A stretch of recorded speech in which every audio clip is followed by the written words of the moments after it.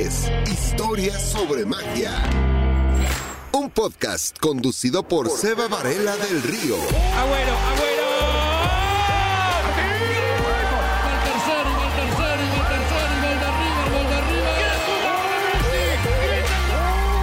Exclusivo para Footbox. Juega con una piedra. Sí, con una piedra. En esos pedazos de tierra en los que corren no hay pelota oficial, ni regalo de cumpleaños, ni bolita de papel y cinta, ni bocha de trapo, ni nada. Ahora hay una piedra. Sin embargo, para él es como la final del mundo. La masa, la corre, la vive, la patea al gol. El gol, sea donde sea y con el elemento que sea, se grita.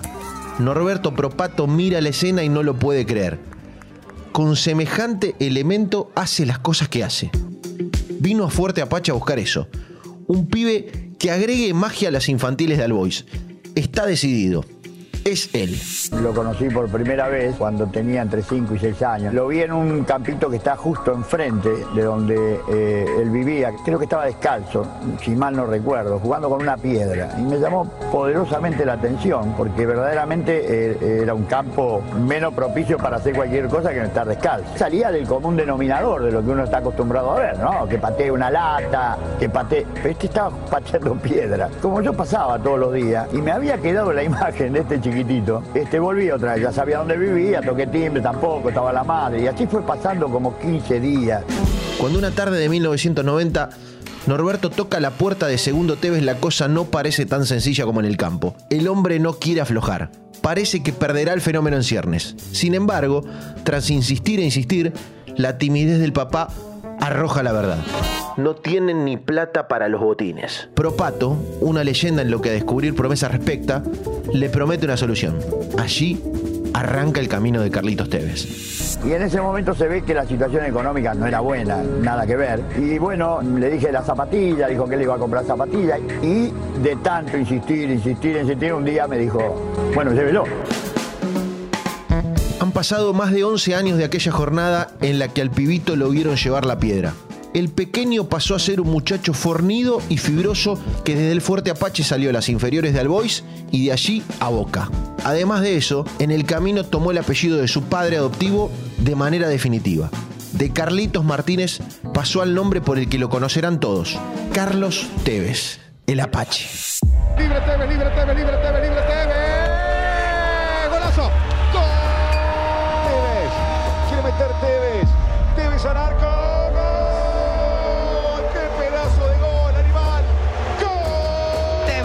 Uomo in più per la Juve, Tévez fila verso l'area di rigore, Tévez, grande azione, ancora Tévez, eccezionale il gol del 4-0. Una liga um contra-ataque para o Tévez. Ele e Leonardo Silva meteu no meio das pernas, foi para dentro da área o Tévez, Nilmar vai passando do outro lado, atirou, gol! Que buena pared con el Apache, Bataglia, Apache gol, gol!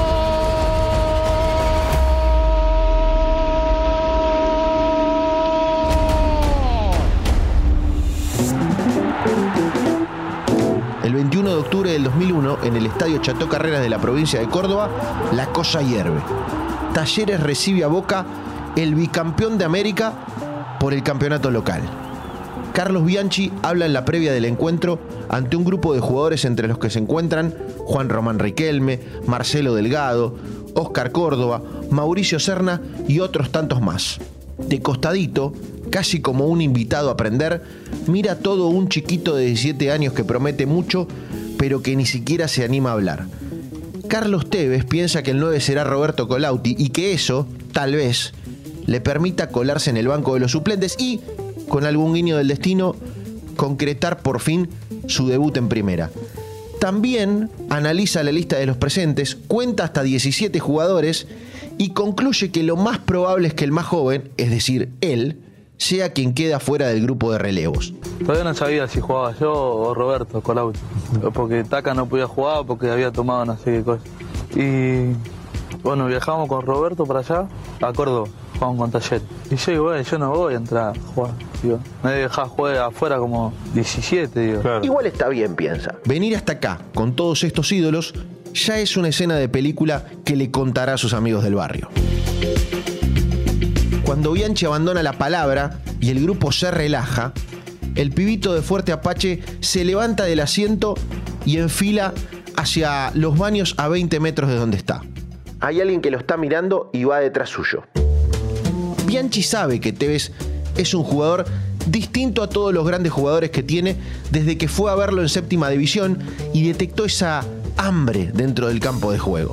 Allí pidió que lo suban a primera. El virrey se dice a sí mismo que es cuestión de tiempo para que explote y que simplemente hay que acompañarlo. En la previa del duelo, Bianchi camina detrás de Tévez. Van hacia el baño. Va a darle la noticia de su vida. Tévez está orinando en el último migitorio de la fila. Está ensimismado, pensando que ya le tocará, que se muere por entrar a la cancha con la camiseta de Boca, pero que todo esto que le está pasando por sí solo es un regalo demasiado grande. No sabe que viene él. Bianchi llega taqueando los zapatos por la baldosa, en un ruido que no saca de su mundo al pibe, que sigue en lo suyo a un par de metros. El virrey se pone a orinar a su lado y recién ahí llama la atención del chico, que le tiene tanto respeto que ni siquiera se anima a entablar conversación con el entrenador. Los dos están orinando, pero hay uno que está a punto de hablar. Mire, Carlos, le quería contar que usted va a jugar de titular en la delantera al lado de Marcelo Delgado. Queda avisado. Le suelta Bianchi a Tévez, que empieza a temblar. Todavía no terminó de orinar, pero tiembla, tartamudea. Casi que no sabe cómo seguir con su vida después de esa frase. No dice nada, balbucea. Lo quiere abrazar, pero no puede ni acomodarse el pantalón.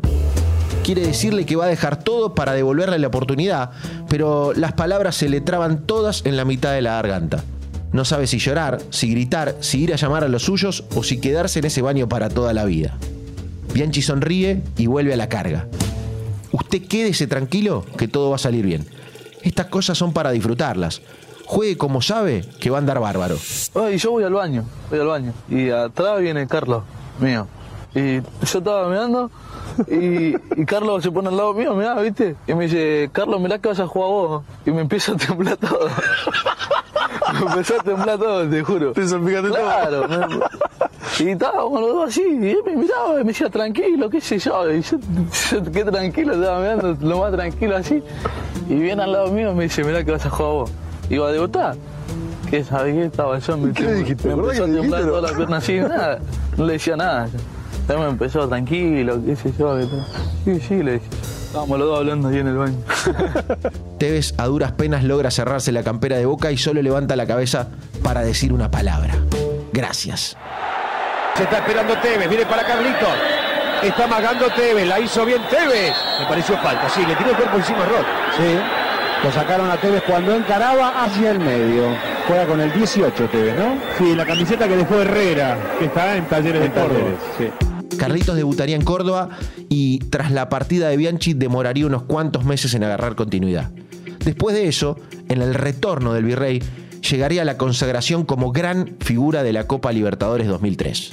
Sería el lanzamiento de una estrella mundial. Viajaría a Brasil, a Inglaterra y a Italia. Jugaría con la selección. Pero esa es otra historia. Esto fue Historia sobre Magia, un podcast exclusivo de Footbox Argentina. Dale seguir al canal, activa las notificaciones para que te avise cuando hay un nuevo capítulo. En el episodio de hoy, el día que Tévez casi se hace pis encima.